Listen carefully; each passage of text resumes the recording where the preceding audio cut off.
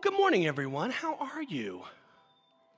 If you've been following the COVID stats in our county, you know that our state looks very similar to that map I put up last week of all the pubs in the UK. We are just plastered with red at this point in time. So I've got a mask on. I got some sniffles today. I've got a mask on. Our staff has some masks on. You're welcome to wear a mask as well. And if you have any potential for being sick, I encourage you to wear a mask. Here's the deal. I had one of our staff said, hey, I was exposed to someone a couple of days ago who just tested positive last night. Well, here's what I'm thinking. I don't have any symptoms. I'm going to come. I'm going to wear my mask. And I said, you know what? I think that is a great idea because the honest truth is this. We've all been exposed to someone who has COVID at this point in time. So what we're going to do, what we did at the first service is when we finish up the service today, those of you who really need to get out without interacting with people, you're going to head out. We're going to sing a final song. Those of you who can stick around and feel pretty confident with your health, you can stick around and sing with us and give those folks a chance to sneak out a little bit early. All that to be said, I'm glad you're here. And despite the little sniffles and stuff that most of us have going on, hopefully that's all it is. We want to stay safe and healthy. None of us have time to take off for 10 days at this point in our lives, so stay healthy. We are in week 19 of 52. We're moving right along, aren't we? Moving right along. Today we're going to be talking about morality, which if you're a religious person, you love to be talking about morality. This world is going to hell in a handbasket. If they would just do things right, then the world would straighten up. It's not that different than Jesus' day. We're going to look at that. But we're going to start by, I want to remind you of something that was pretty stressful and traumatic for me as a child. Maybe it was for you.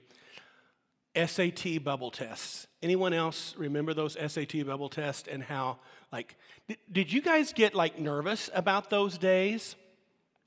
So, they start talking about them early. So, that just gives me more chance for my anxiety to build. And, of course, you have to have that number 2. And I never knew if my pencil was really a number 2 or if it was a number 8. I don't know what those are. So I would have to make sure that I had the yellow Ticonderoga with the number 2 on it just to make sure. I would go to bed at 8 o'clock the night before, make sure everything was ready. I wanted to prepare for that bubble test every way I possibly could. I wanted to be prepared. And I would get there, and they pass the test out. I'd be looking to my left and right, and over here is Missy, and she's got this, silver balloon pencil with a fuzzy eraser on it, and John over here has got this weird thing that he's using. I'm like, what are these jokers thinking? It said number 2. Where's your number 2? As a big roll fall. Just as an informal survey, how many of you guys are, when it says number 2, you get the number 2 and you get the yellow Ticonderoga pencil, and that's what you use? How many of you, if it says number 2, I'm doing number 2. How many of you guys are it doesn't matter. Balloons, teddy bears, come on. A pencil's a pencil. Come on. How many of you guys are like that? Yeah. You drive me nuts, by the way. I'm learning, but it's hard. It's hard. I like rules. Now, some rules make sense. Number 2, graphite, I guess. The computer reads that really well. There's a reason for that. Some don't. When I was in Sunday school, by the way, our Sunday school here, Sunday school classes, we have basically 2 rules. Respect the teacher and be kind to the students. And if you're doing those 2 things, generally, we're going to get along just fine. When I was going to Sunday school as a kid, little 12-year-old Timmy Thompson, there were lots of rules. 1, don't run in the church. Don't say bad words. Do wear the right kind of clothes. There were some clothes that were appropriate for church, and there were some that were not appropriate for church. And the kind of church I went to, you had to make sure you had the right kind of Bible. You bring your Bible, but you better make sure it's the right kind of Bible. And my church was, old school. So the right kind of Bible would have been the King James versions. You guys went to the same church I did. Being right with God and being right with the world was about following all the rules and doing it exactly right. And again, some rules make sense. Computers, graphite, that makes sense. Bad words, bad attitudes, well, no one likes those. Those make sense. Some seem arbitrary, having exactly the right kind of Bible. I got this beautiful new Bible for my 12th birthday. My mom and dad got it for me. It's the Living Bible with language that a 12-year-old could read and understand and make sense of. But my Sunday school teacher said, don't be bringing that one back. That didn't really make much sense to me. She also had this thing about my hair. If my hair got too long, she would tell me, Tim, it's time to get your hair cut. Don't come back until you get a haircut. I was like, okay, she was a treat. Let's just say that. She was a treat. But her point was that, listen, you don't need to know the why. You just need to know the what. And here's the rules. Here's the what. Do this, don't do this, don't do that.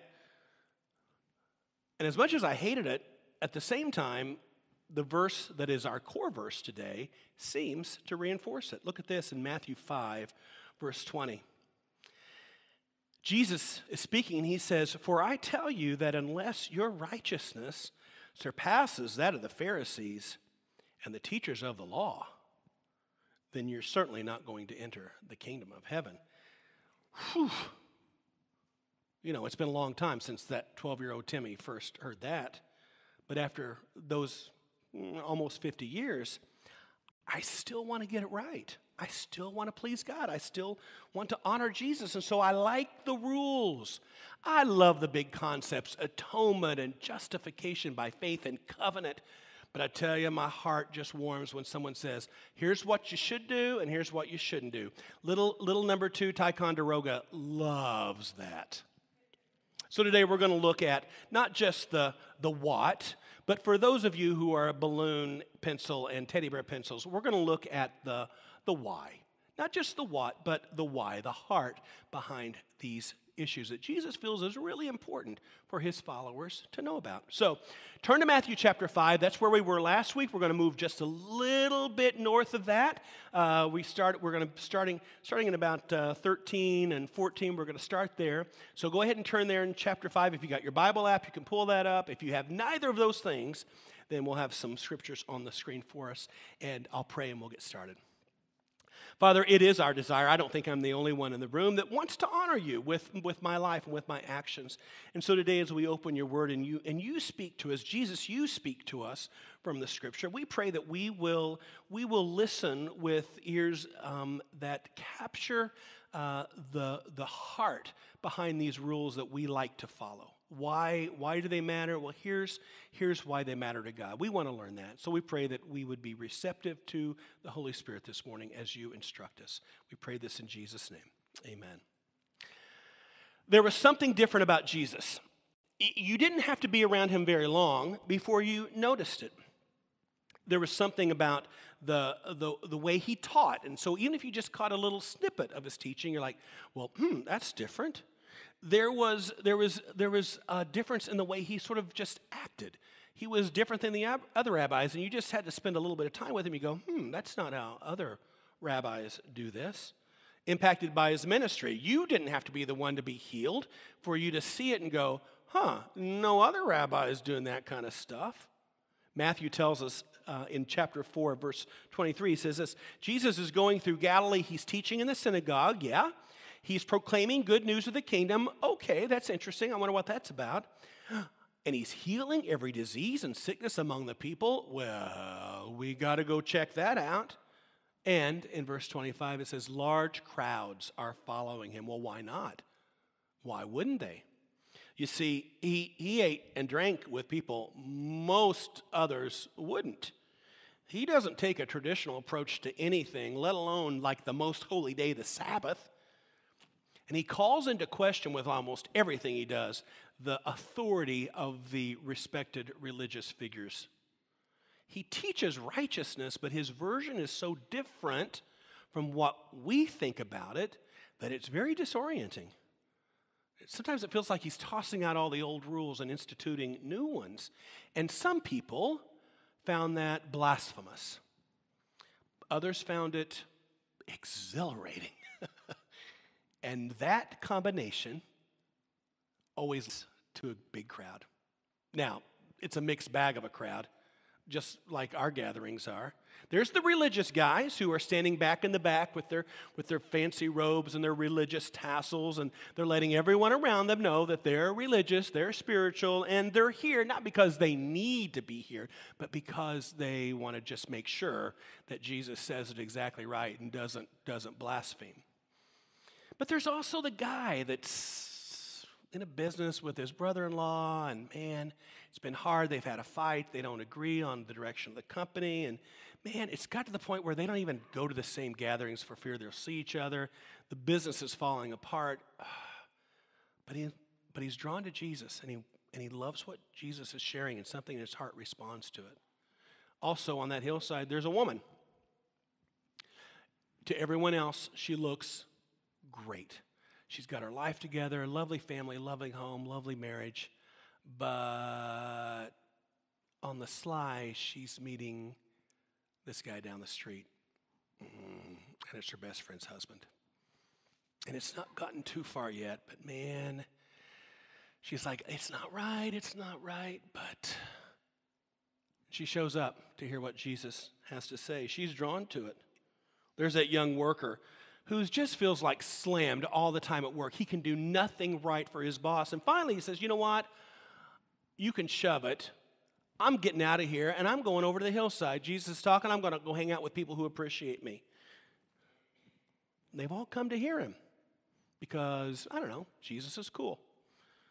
They love his teaching on grace, and if you sort of feel bad about yourself already and want to justify yourself before God, then you love that message on grace. After all, God loves you just the way you are. It's a great justifier for bad behavior, by the way.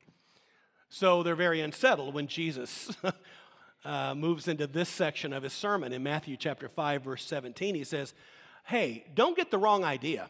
Don't think that I've come to abolish the law or the prophets. I've not come to abolish them. I've come to fulfill them. He says, I'm actually going to double down on all of God's law. But what I want you to understand is not just the what, but the why. I want you to understand it from a kingdom perspective. If you remember last week, we had that map of the kingdom. It goes, I want you to understand things the way that it's to be understood in the kingdom.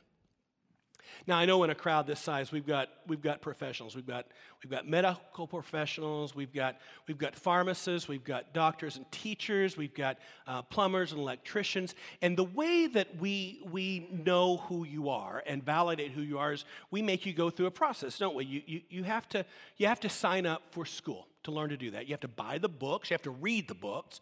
You have to go to class. You take notes. You do all the practicums. Maybe you do some internships somewhere. You take the test. You pass the test. That's very important. And then at the end of all of it, you get your certificate. You say, hey, you are now a plumber. You're now an electrician. Hey, now you're a doctor. Hey, now you're a pharmacist. Hey, now you're a teacher. But Jesus does something really, really different.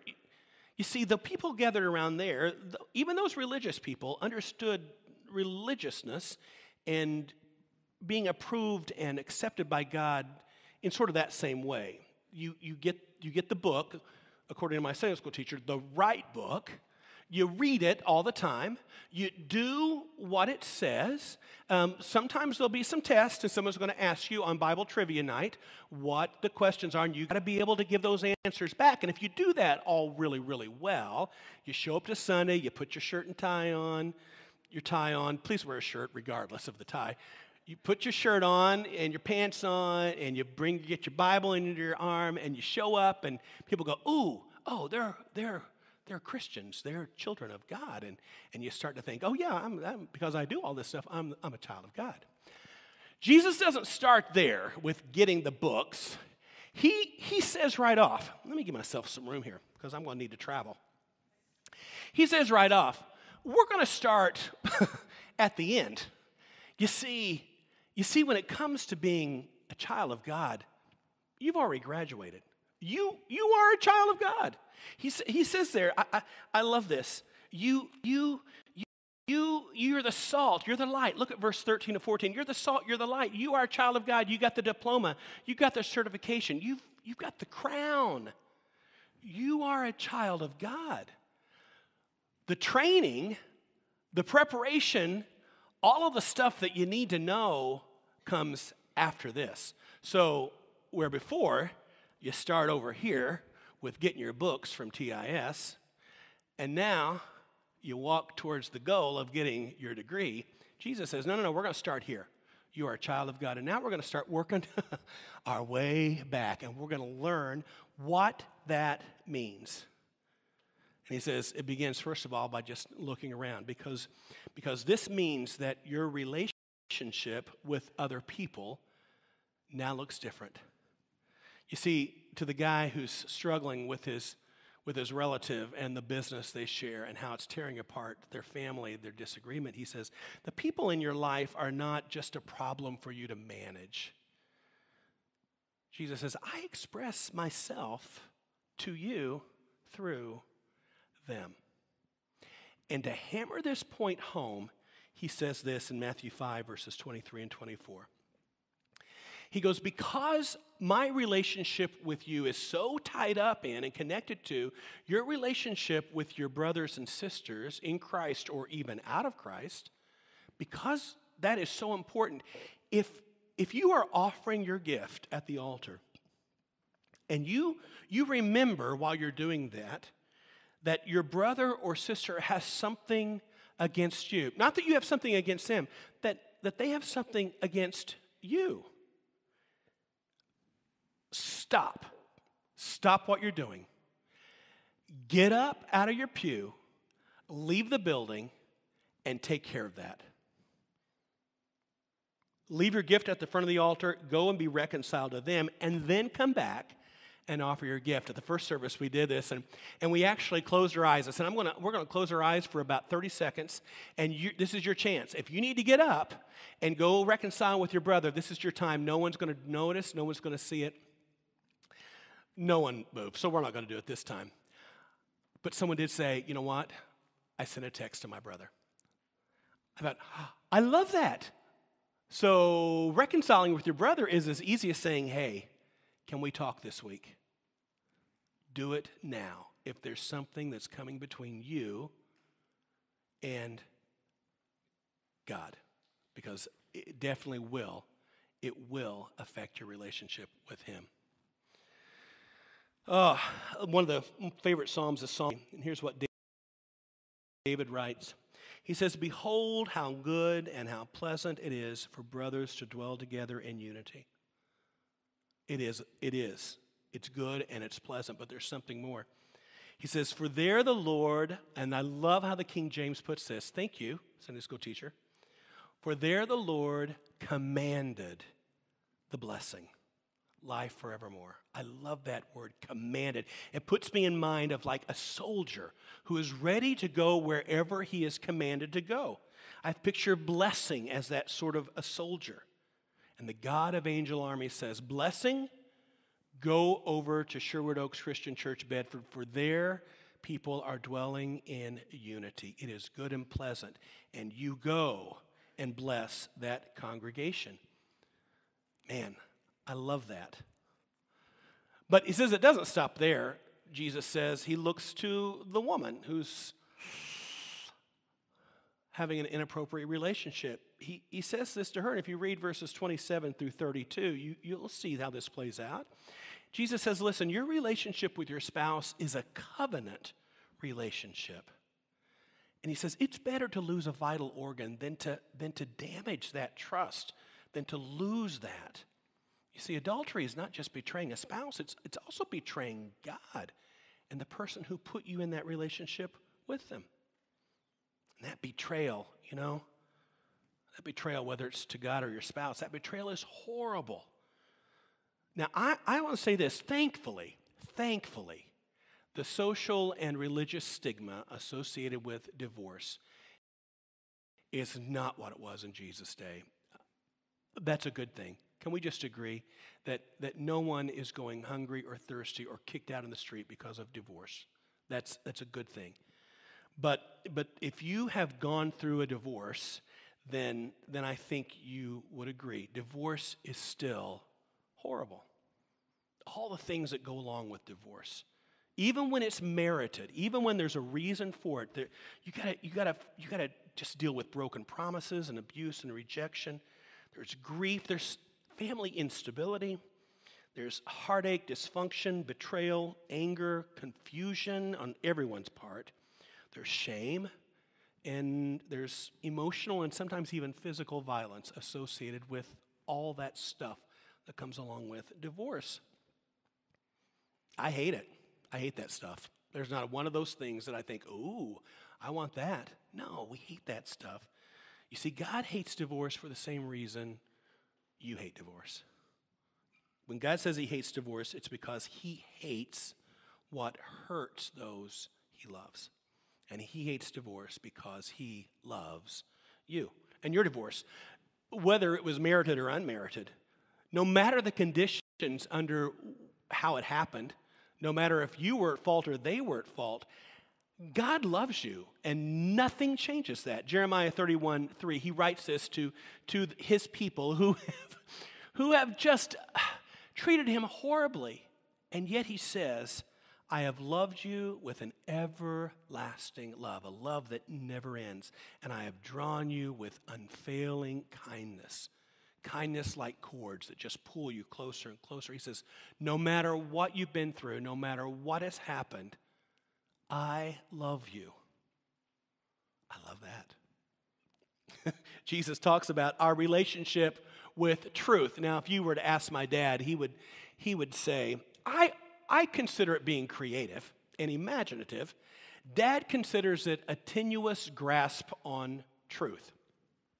And he would say this to me all the time. He would quote this Bible verse, Matthew 5:37. Tim, he would say, let your yes be yes and your no be no. Jesus goes further. He says, anything beyond this comes from the evil one. You see, not bearing false witness was a big deal. God included it in one of the top 10 commandments. No, don't do this. Don't bear false witness. Truth is very important to God.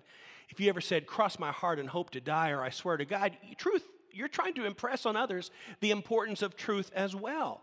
But Jesus says, listen, if you're adding stuff to your truthfulness, then it actually dilutes the confidence people have in your truthfulness. Truth matters to God. Don't dilute it. Don't compromise it.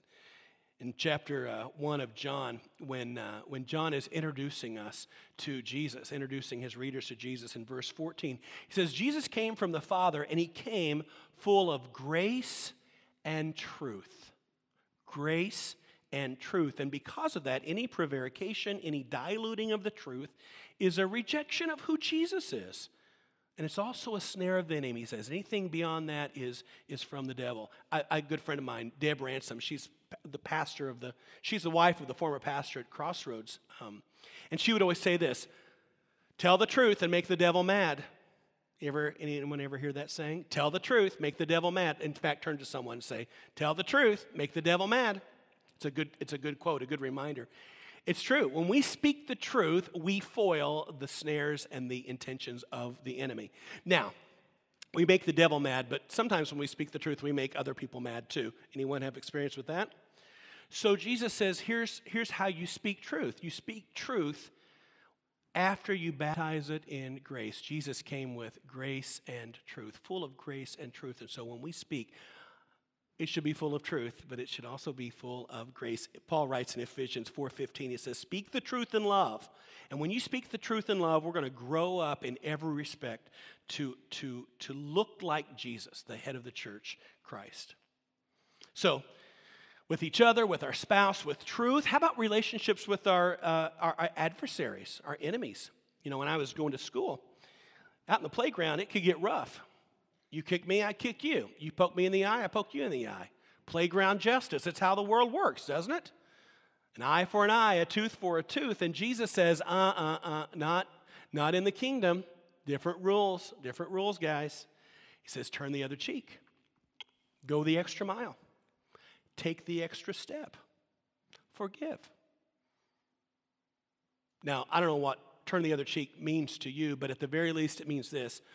When we have difficulties with people, we stick around. Close enough that if they want to slap us on the other cheek, they could. We don't run away. We don't avoid them. We don't walk through Walmart with our eyes peeled, hoping we don't run into that person that we don't want to run into. No. When Jesus says turn the other cheek, he's saying, hey, you stay close. When you're having a difficulty with someone, even your enemy, stay close. Don't abandon them. You know, we seem to jump at every opportunity to call out and shame our opponents, or even those that we just don't like. It's not just political stuff, although that's a whole nother topic. But it's also just silly stuff. Like if someone doesn't make the perfect cup of coffee for us at Starbucks, we feel like we got to say, hey, just let you know, things are horrible at Starbucks today. They did no. Oh, Jesus says, what are you doing? You're a child of God. That stuff is wrong, not just because it's petty, which it is really, really petty. It's because you betray your Father in heaven, who allows the sun to shine on you and rain to water your garden on both your good and your bad days. Look what he says in Matthew 5, verse 44 and 45. He says, I tell you this, love your enemies, pray for those who persecute you, that you may be children of your Father in heaven, who causes his sun to rise on the evil and who? The good. And he sends rain on the righteous and who? The unrighteous. And if you hang around with me for any length of time, you'll know that describes me, good, evil, good, righteous, unrighteous, to some varying degree, about every afternoon at 2 o'clock when I'm like, I'm done with everybody. But God is loving to me on my most unlovely days. So I can be kind and gracious to others on their unlovely days, because we all have them, don't we? We all have unlovely days. And if we can show grace and kindness to people on their unlovely days, then we demonstrate that we really are who God says we are. We're children of God. We're children of our Father. Which brings us to the next thing he talks about is our relationship with him. Here's the deal. It's pretty easy to fake religion, isn't it? We got the right book. We got our verses memorized. We show up at church, which is sort of the test. If we show up, well, we sort of get a pass then, don't we? Have you ever heard of performative justice? Performative justice is this thing that I've noticed the last couple of years, and it's sort of defined as the very least thing you can do and still be approved by your social circle. And so maybe it's, hey, everyone's talking about this, so I'm gonna change the color of the band around my picture on Facebook, or I'm gonna retweet this because if I do, people go, oh, I see. Maybe it's repeating a slogan. Maybe it's pasting a bumper sticker on your car. That's what we did in the 80s before we could tweet. We just put bumper stickers on our car. But it's this idea that by doing those stupid things, that we're actually doing something good. We change the color on our Facebook page, and all of a sudden, well, we support our armed forces or our police or Black Lives Matter or, I don't know, teachers or nurses or doctors.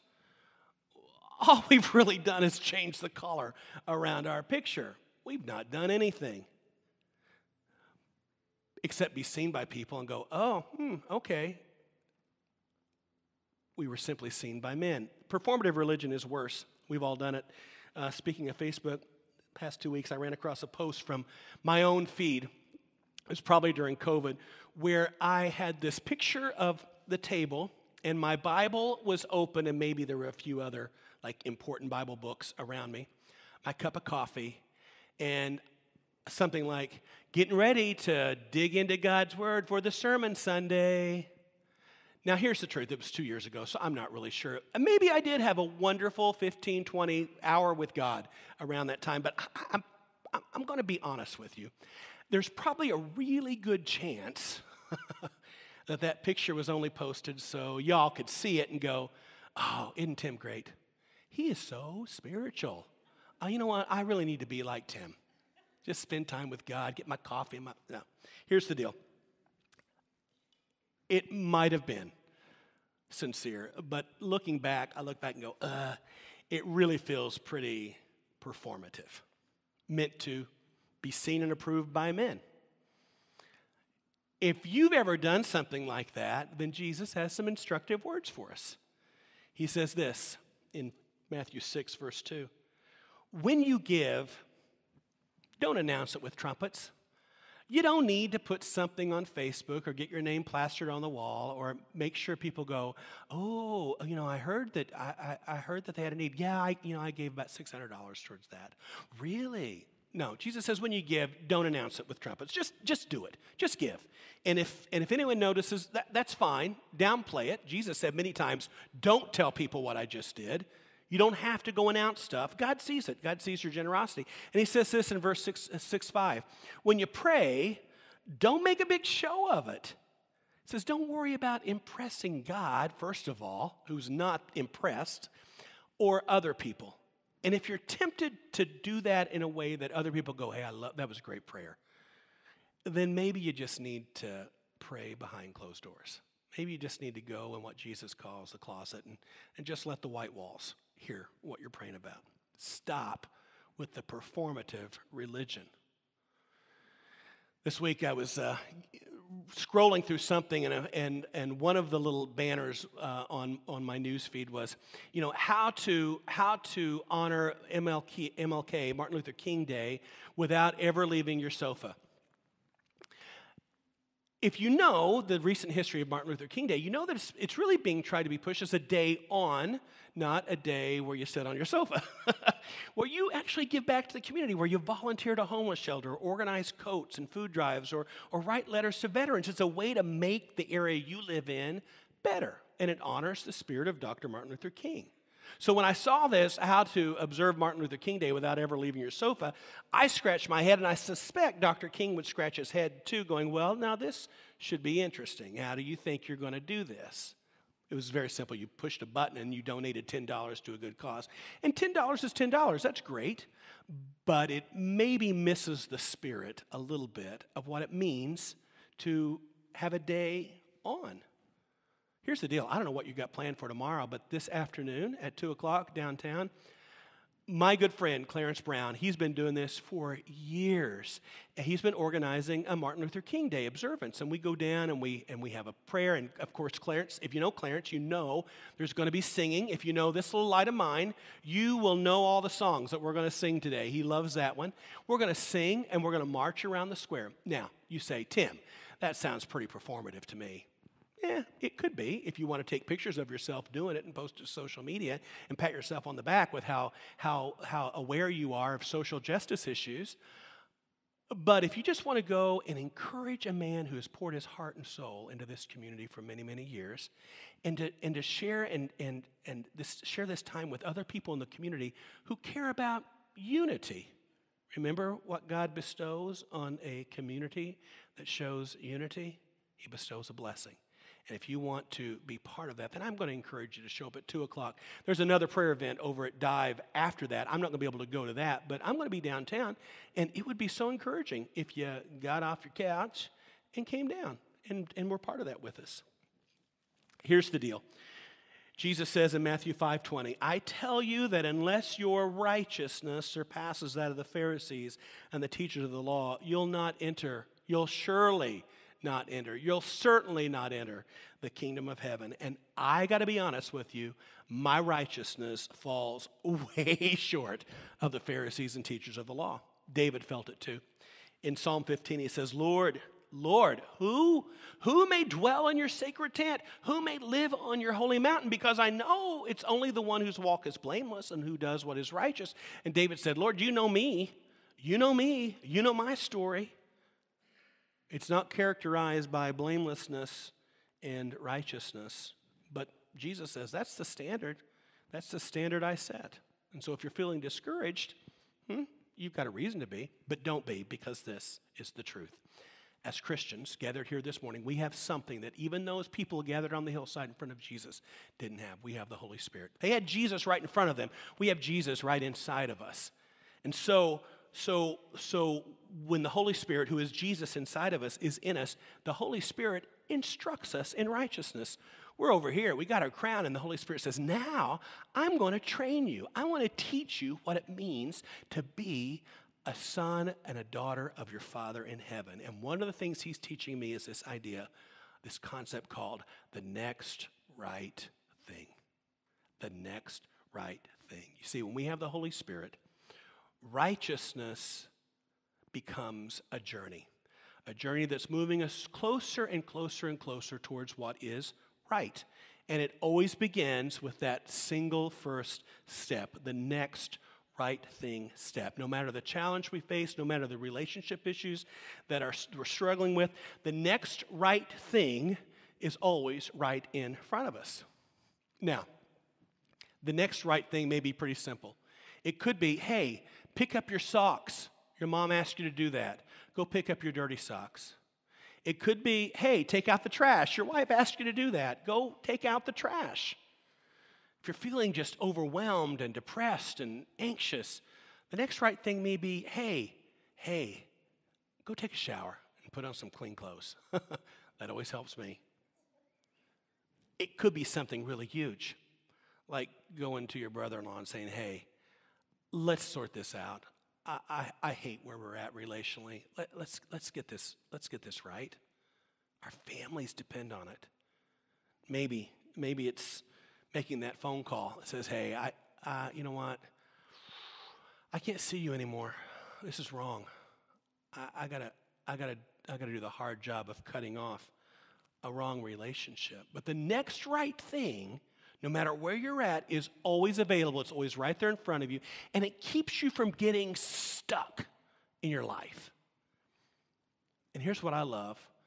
The next right thing happens around me as I take the next right step. Think about this. So many times when Jesus performed a miracle or engaged with people, after he did it, he gave them a simple thing to do, a next right thing to do. To the leper, he healed, he said, the next right thing for you is to go present yourself to the priest, and he's going to give you a certification of clearance. He's going to clear you to go out and mix and mingle with people. You got to do that first. So the next right thing is simply go get the paperwork done. Maybe you just need to get some paperwork done. To the paralytic, remember the guy that dropped down through the ceiling? To the paralytic that he healed, he said, okay, here's the next right thing for you. Take up your bed and walk home to your family. They're going to be amazed. They've been praying almost hopelessly that this would happen, and you need to go and spend time with your family now that you've been healed. Maybe the next right thing for you is to reach out to your family. To the woman caught in adultery, he said, listen, you're forgiven. Don't do that again. Don't do that again. I think of Jairus and his wife. Remember Jairus? Jairus and his wife had a daughter who died. And Jesus comes and he prays for the daughter and he lays his hands on her and she is brought back to life. And here's what's something interesting. Jesus didn't say, okay, now, mom and dad, what you really need to do is you need to find you a good church and you need to start going to church and maybe you can be greeters. Maybe you can help with the coffee. You need to do something. It's important for you to go to church. And for a little girl, she needs to be in Sunday school. Here's the deal. God has a wonderful plan for her life and you need to get her in Sunday school where she can be discipled and grow up. You know what his first thing for them was? He said, hey, go fix her some lunch. She's been dead for just a little bit. She's probably hungry. I love that. The leper, the paralytic, the woman caught in adultery, Jairus, his wife, the little girl, they were all given clear instructions by Jesus about what to do next. The next right thing. Not the next big thing, not the next impressive thing, not the next thing you can post to Instagram. Just the next right thing that's in front of you. And if you don't know what that is, Jesus says, hey, you have the Holy Spirit. Why don't you ask? So when I fought with a friend, hey, Holy Spirit, I've really messed up this relationship. What do I need to do next? When you've disappointed your spouse, Holy Spirit, I think I know what I need to do, but could you just confirm it? When we've not been honest with others, when we're angry and hurt, when we're feeling distant from God and alone, hey, Jesus, by your Holy Spirit, instruct me on the next right thing I should do. And here's what I found. Invariably, the next right thing always falls under this heading. Love God and love others. That's what Jesus says in Matthew 22, verse 37. Simply love God and love each other. That's, in a nutshell, the next right thing. The next right thing will always honor God, and the next right thing will always demonstrate love for other people.